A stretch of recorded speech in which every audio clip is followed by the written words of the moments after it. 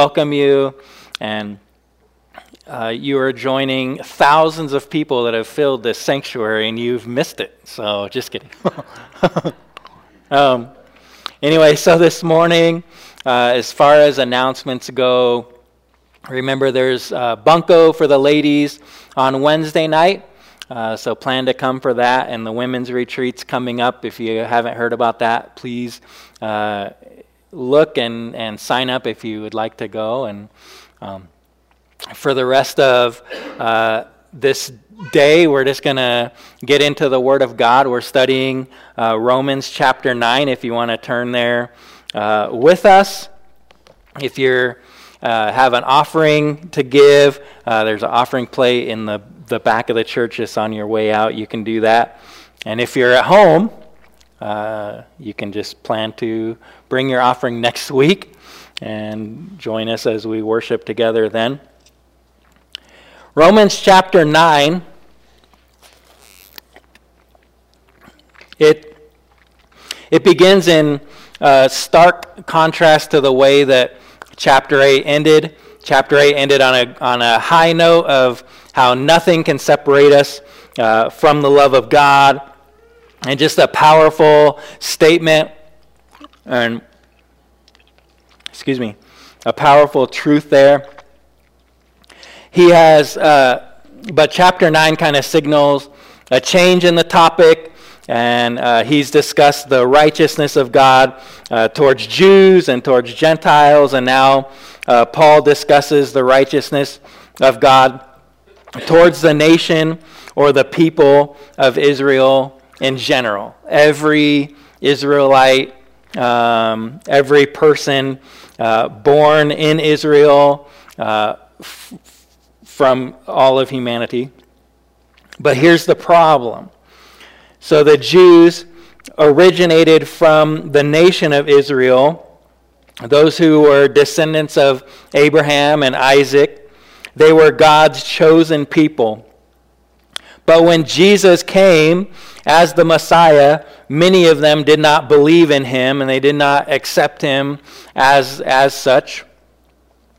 And now Paul has written this letter to the Jews in Rome who do believe in Jesus, but he's taking a step back, kind of a broad step back, to address why so many other Israelites have not chosen to respond to Jesus as the Messiah. Questions arise like, if these are God's chosen people, then why have they not responded to God's chosen Messiah? Why are the Gentiles coming into the kingdom in an increasing numbers while the population of Jews within the church continues to decline? He opens this chapter lamenting this fact and expressing his great love for his fellow countrymen. We'll start in verse 1. He says, "I'm telling the truth in Christ. I'm not lying. My conscience testifies with me in the Holy Spirit that I have great sorrow and unceasing grief in my heart. For I could wish," or another word for that is pray, "I could pray that I myself were accursed, separated from Christ for the sake of my brethren, my kinsmen according to the flesh, who are Israelites, to whom belongs the adoption as sons, and the glory, and the covenants, and the giving of the law, and the temple service, and the promises, whose are the fathers, and from whom is the Christ according to the flesh, who is over all, God blessed forever. Amen." Paul gives this list of saying all of these Israelites, all of these born in Israel, I should say, is blessed by God, and God has what belongs to them because they are God's chosen people is that they're the first adopted sons of God, and the glory that comes with it. All of the covenants would come through them. The giving of the law would come through them. They would be the ones to serve in the temple. they received God's promises. The Messiah will come through them, and they are blessed forever. We still, to this day, see God's hand upon the country of Israel. Despite the fact that Israel has been given all of these prerogatives, she still remains opposed to the plan of God in Jesus Christ. Verse 6 is kind of our main key verse for the rest of the chapter. Paul writes, but, after saying all of this and making that list, but it is not as though the word of God has failed. Because not all Israelites believed in Jesus, not all the Jewish believers believed in Jesus or accepted him as Messiah. Because of that, the word of God didn't fail. And he's going to use the rest of chapter 9 and chapter 10 to defend this statement. He means here that the whole list that we just went out, that he just made, it's still true, it's still accurate, despite not having 100% participation from Israel. Verse 7, or actually verse 6 continues, for they are not all Israel who are descended from Israel, nor are they all children because they are Abraham's descendants. But, and he quotes, through Isaac your descendants will be named.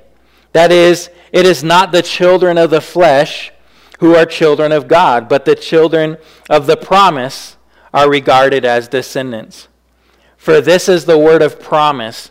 At this time I will come, and Sarah shall have a son. This begins a section defining who the true Israelites are.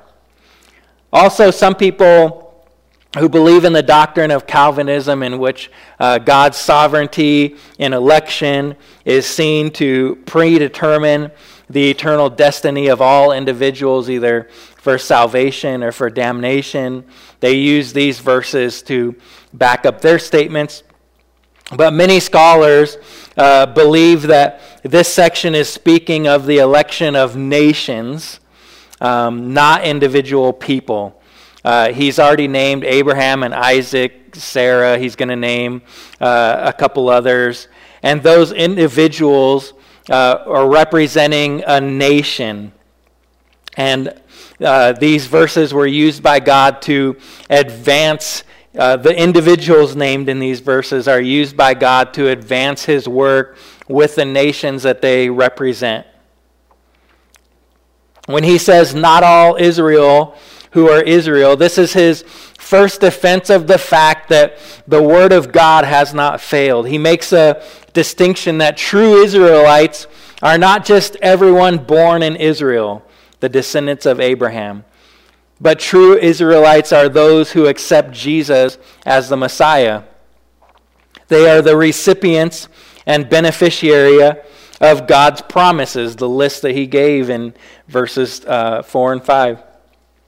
To defend this distinction, Paul recalls two similar moments in salvation history from two successive generations when God chose between two brothers and actually the nations that they represent.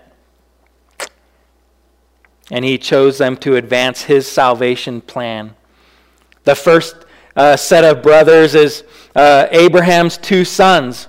If you recall Ishmael, he was born to Sarah's servant as a way of, we'll get into that in a minute. The other boy is Isaac, and he was born to Sarah. God chose Isaac because he was the son miraculously conceived in his parents' old age. Ishmael was conceived out of sin as Abraham and Sarah were striving to have children. They wanted to have descendants, kind of took it in their own way, how they were going to make that happen. So you can read about the struggles that Ishmael had and Isaac in their family. And if you remember back in chapter 4, Paul discussed the justification of Abraham through grace rather than by works. Abraham believed in God's promise, and it was credited to him as righteousness. Abraham sees the promise of his son fulfilled in the birth of Isaac. The second example Paul uses is that of Isaac and Rebekah's sons. Verse 10, and not only this, but there was Rebekah also, when she had conceived twins by one man, our father Isaac. For though the twins were not yet born and had not done anything good or bad, so that God's purpose, according to his choice or election, would stand, not because of works, but because of him who calls. It was said to her, the older will serve the younger.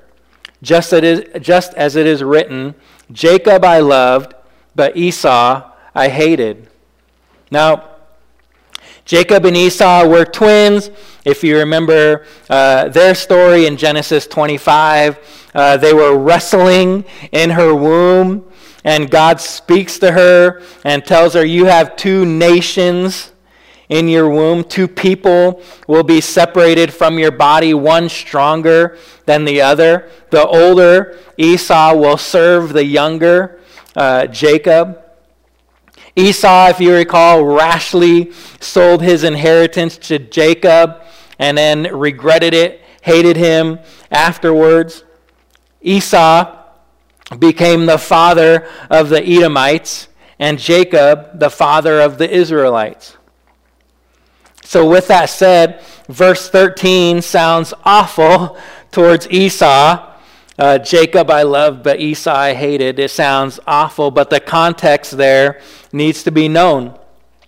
Paul is quoting from Malachi chapter 1, verses 2 and 3. In it, the prophet is talking about the nation, the people of Edom, not Esau himself, but his descendants. The selection of Jacob did not mean that God refused to act graciously towards the descendants of Esau. For example, the Lord prohibited the Israelites from making war or for taking advantage of the Edomites when they passed through their region. And you can read about that in Deuteronomy chapter 2. So Paul goes on in verse 14, what shall we say then? There is no injustice with God, is there? May it never be! Exclamation point. For he says to Moses, I will have mercy on whom I have mercy, and I will have compassion on whom I have compassion.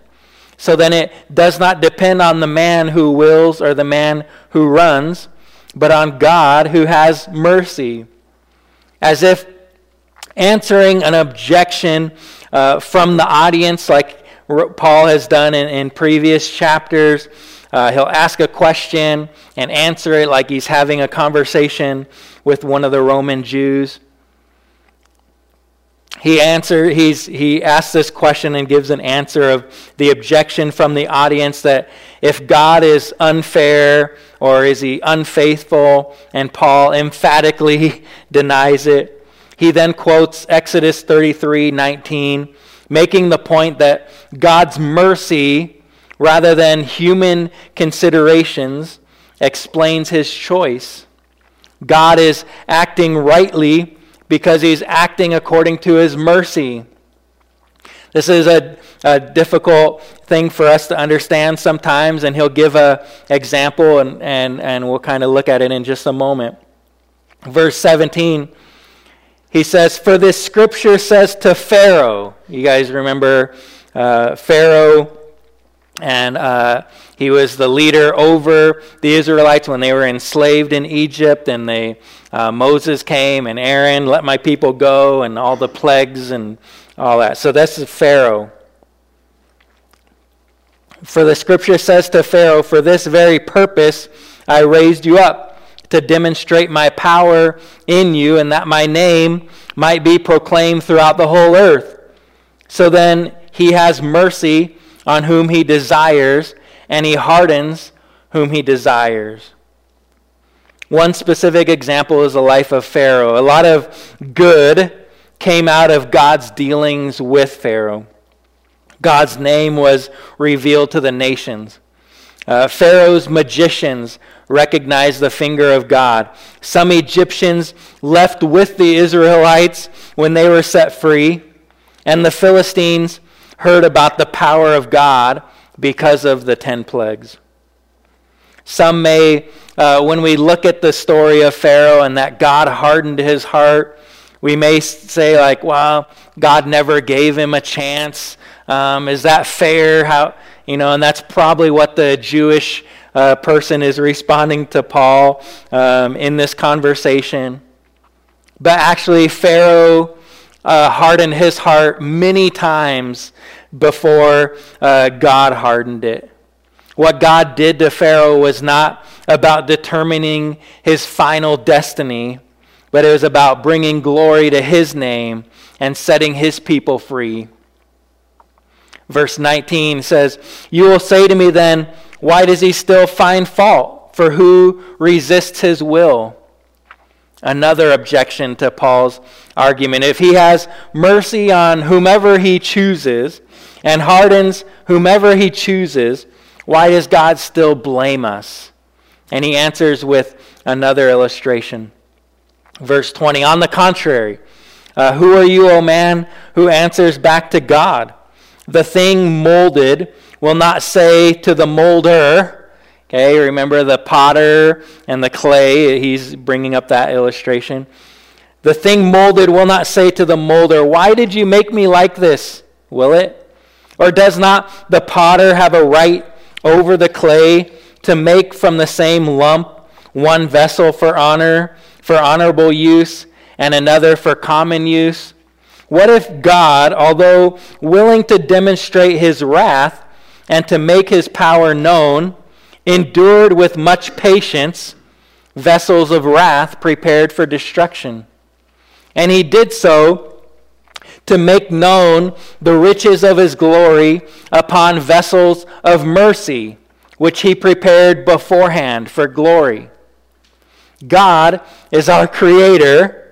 And Paul's saying just as crazy as it would be for a vase to question the potter, right? We shouldn't talk back to God or question his purpose for our life, for he has the right over us to mold us and form us into what he wants us to be. And a very interesting and powerful truth comes out of verses 22 and 23. When you look at the word prepared, most times when you would read your Bible, you might skim through, okay, prepared for destruction, vessels of wrath prepared for destruction, vessels of mercy prepared beforehand for glory. But just like any language, when I make a sentence in English, if someone in another language was going to translate that, there may not be exact words that will translate 100% accuracy, exactly the same thought that I'm trying to make. And that's what's happening when you look at the Greek word for prepared and trying to translate it to the English words.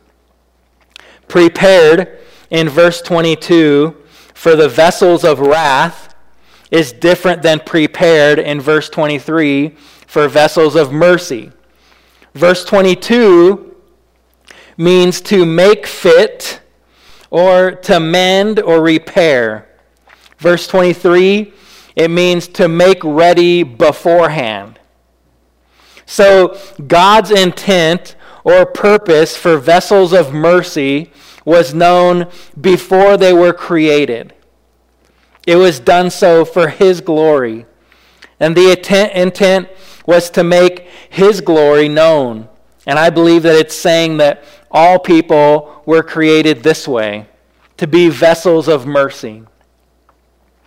And those who went about their own way, who didn't follow God, but followed, sin, unrighteousness, the things we've talked about in previous chapters, those that have kind of gone their own way, have been the pots that questioned the Creator, didn't want to be what he was forming them to be. And so God reshaped them to make them fit, resulting in vessels of wrath for destruction. Romans 1 helps explain what Paul means here. The wrath of God is currently being poured out on sinners as he releases them to the results of their evil desires. It wasn't the potter's original plan to make vessels of wrath. Are you guys following me with that? It's kind of tough to grasp that. God's original intent for us is good and for his glory. And when we do our own thing, we're turning away, and God's allowing us to do whatever we would want us to do. He's given us a free will. His desire is that just like his desire was for all of the Israelites to follow him, to accept Jesus as their Messiah, they didn't all do that.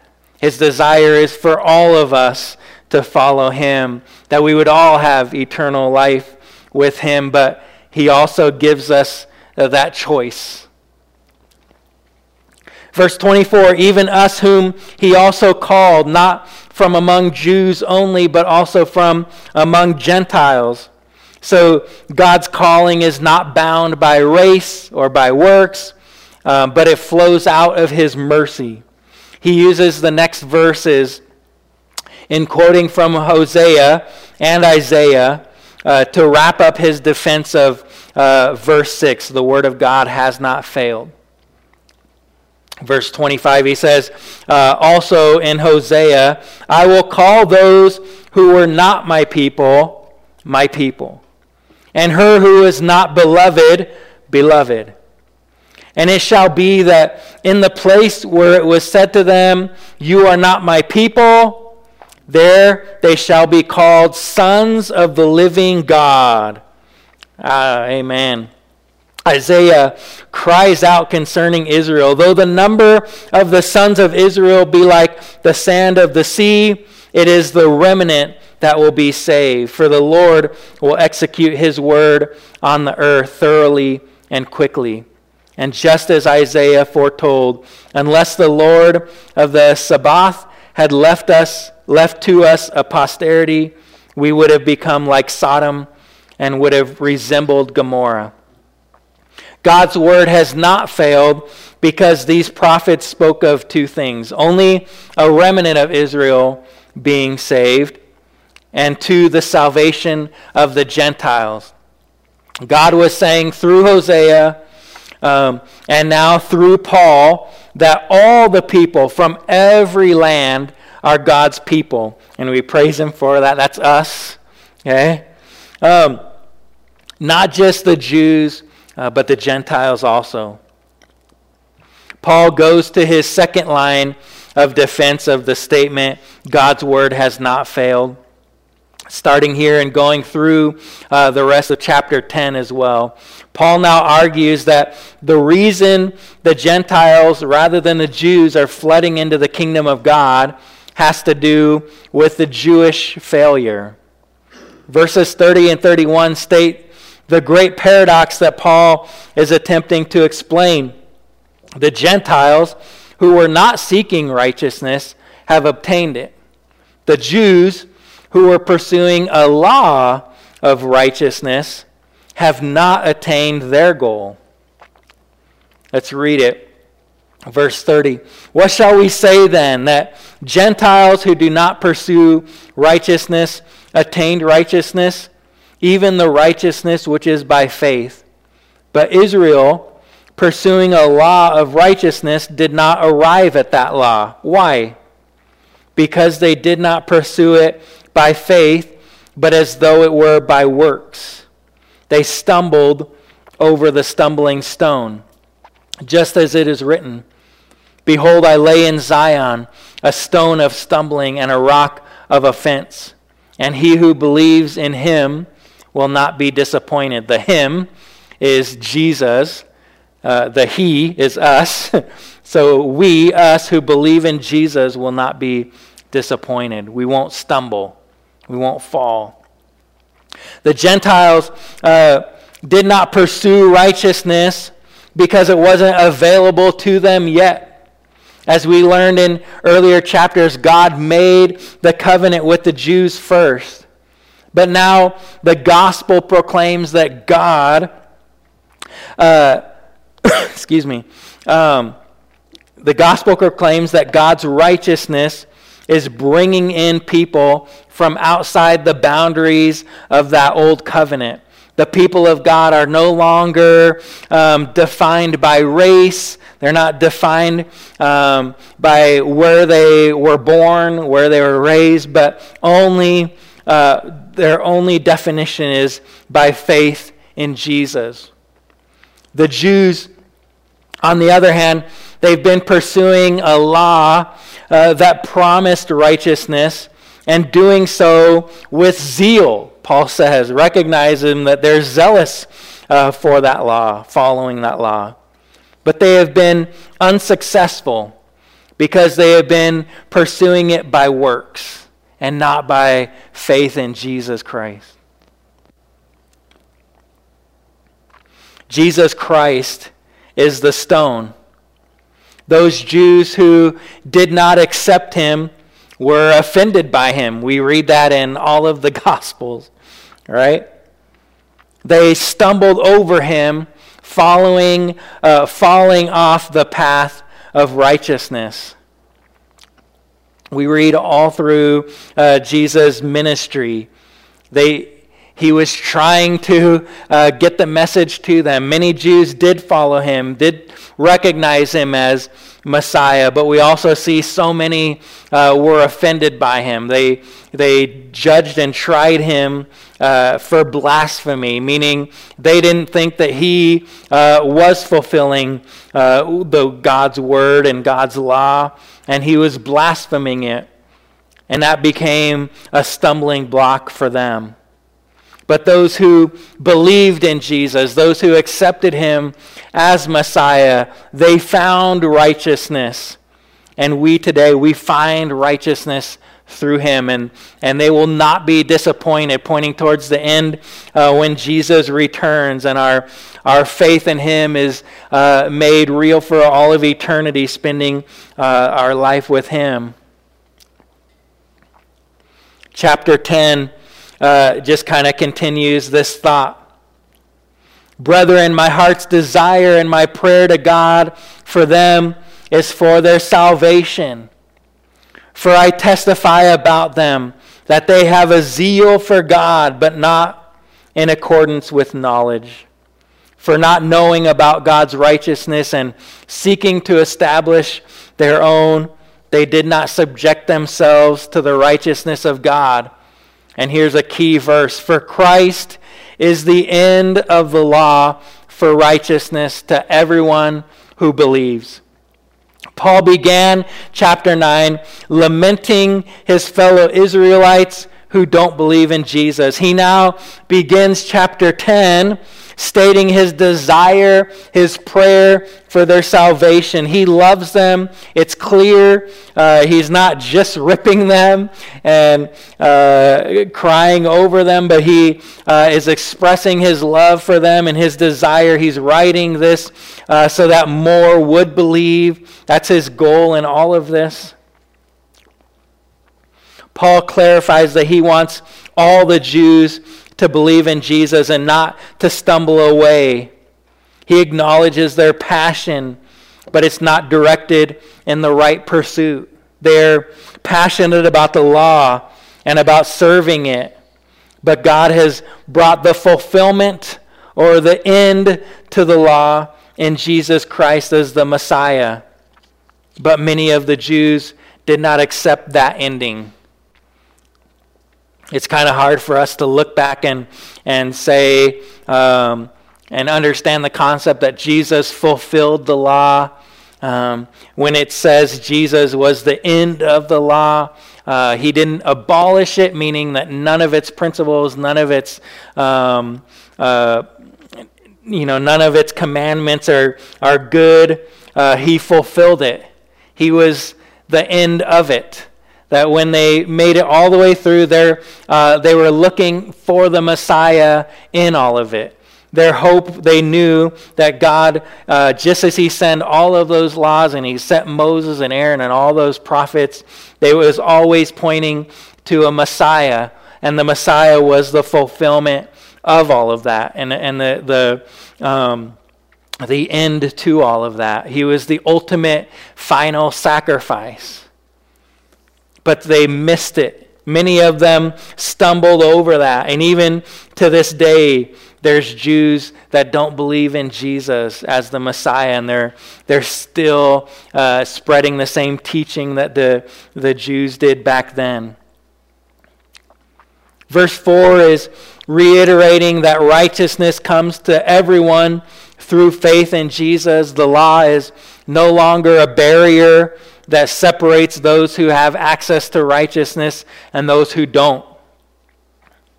Verse 5, for Moses writes that the man who practices the righteousness which is based on law shall live by that righteousness. But the righteousness based on faith speaks as follows. Do not say in your heart, who will ascend to heaven?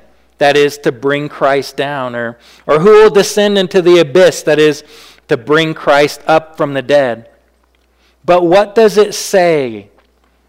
It says the word is near you, in your mouth, in your heart. That is the word of faith which we are preaching. Paul quotes here from Deuteronomy chapter 30, verses 12 through 14, where the Israelites were told that the law was not too difficult for them to obey because it was present with them. Paul is using it to tell the current Jews that righteousness based on faith should be easy to see. It should be easy to see that Jesus was the fulfillment of the law, bringing it to an end, to a fulfillment, and they should now believe in him as the Messiah. They and us don't have to try to climb up to heaven to try to chase after God, hoping that we could bring him down here to live with us, to help us live this way. We don't need to descend to the depths of his grave to raise him up, to be with us. No, Paul is saying he is near you. This new covenant that Jesus brought, Jeremiah prophesied that it would be written on your hearts. And Paul is affirming that. The word is near you. It's in your mouth. It's in your heart. It's a powerful truth. It's not something that, though we get the Word of God and we need to read it, right? It's not only living here. We've talked about the Holy Spirit and following the Holy Spirit. The Holy Spirit is always with us. That's what we're getting at. Jesus is always near you. Jesus is always there. They used to have to follow laws, and they had to. We required them to follow what priests said and what prophets said, and God wouldn't speak to just any individual. He spoke through the priests and through the prophets, and now he's saying, "You don't have to do that anymore. I'm with you." Our God is a living God who's always near us, who's always speaking to us, and his new covenant that he brings is always near us. It's in our hearts. It's on our mouth. The following verses, Paul tells the process for accepting Jesus as the Messiah, using this expression that we just talked about, in your mouth and your heart. Verse 9, he says that if you confess with your mouth Jesus as Lord, and you believe in your heart that God raised him from the dead, you will be saved. For with the heart a person believes, resulting in righteousness, and with the mouth he confesses, resulting in salvation. To confess Jesus is Lord is easy. Jesus is Lord. Oh, Jesus is Lord. But it means a lot. It means a person is acknowledging Jesus alone is to be worshiped and he is to be served. When we proclaim Jesus is Lord, it means he's Lord of our life. He's not just a great guy, an awesome God. Hey, Jesus, you're Lord, right? When we confess that Jesus is Lord, it means, and we're going to serve you, we're going to worship you alone. To believe in your heart is to believe from the depths of your being that Jesus rose from the dead, conquering death and hell. Those who believe such, we learned in the last chapter that we share in his conquering of death and hell. We will live eternally with Jesus in heaven. Verse 11, for the scripture says, whoever believes in him will not be disappointed. For there he goes back to, obviously it's an important part that he wants to get across, that it's for everyone. Verse 12, there's no distinction between Jew and Greek. For the same Lord is Lord of all, abounding in riches for all who call on him. For whoever will call on the name of the Lord will be saved. How then will they call on him in whom they have not believed? How will they believe in him who they have not heard? And how will they hear without a preacher? How will they preach unless they are sent? Just as it is written, how beautiful are the feet of those who bring good news of good things. You have heard us quote these verses. Missionary Josh Bialik used it a few weeks ago. It's kind of a missions focus of the people won't hear about God unless someone goes and tells them and is sent, right? But Paul's original intent here is to explore why the Jews aren't believing in Jesus. And he traces back to, if they're not believing, why are they not believing? Well, it goes back to they can't know Jesus unless they've heard about Jesus. And he's using it to defend himself and the other apostles because they've done that. They've taught the Jews. They've taught all of the people of Israel. The word of God has gone out. This is, 30 years or so after Jesus has died and rose again. They're going to other cities and towns and countries. They're spreading the word. So those in Israel at that moment, they have no excuse. The good news has gone out to them. But, he continues, verse 16, however, they did not all heed the good news. For Isaiah says, Lord, who has believed our report? So faith comes from hearing, and hearing by the word of Christ. But I say, surely they have never heard, have they? Indeed they have. Their voice has gone out into all the earth, and their words to the ends of the world. But I say, surely Israel did not know, did they? First, Moses says, I will make you jealous by that which is not a nation. By a nation without understanding will I anger you. The refusal of the Jews to accept Christ cannot be explained as a result of ignorance, nor can the failure of the Jews to accept Christ be attributed to a lack of understanding. God opens the doors for all to receive him, and he still, to this day, continues to reach out for the Jews, longing for them to receive Christ. He closes out chapter 10 by saying Isaiah is very bold. And he says, I was found by those who did not seek me.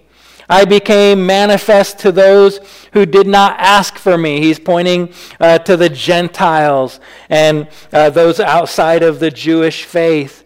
Man, all of these are becoming Christians and they're following Jesus. Verse 21, but as for Israel, he says, all the day long I have stretched out my hands to a disobedient and obstinate people. He still stretches out his hands to those Israelites. He still longs for them to accept Jesus. There's still ministries going out to them, telling them about Jesus. It's a great mission field. They're trying to get Jews to turn away from the old covenant and recognize Jesus as the Messiah, and they still are. There's Jews coming to him this day. But the heart of these two chapters, I think as we close today, is this the truth that God is so near to us. Sometimes we feel like he's so far away. Some of their problems and troubles with it was they relied on priests and they relied on prophets to speak to the Lord for them.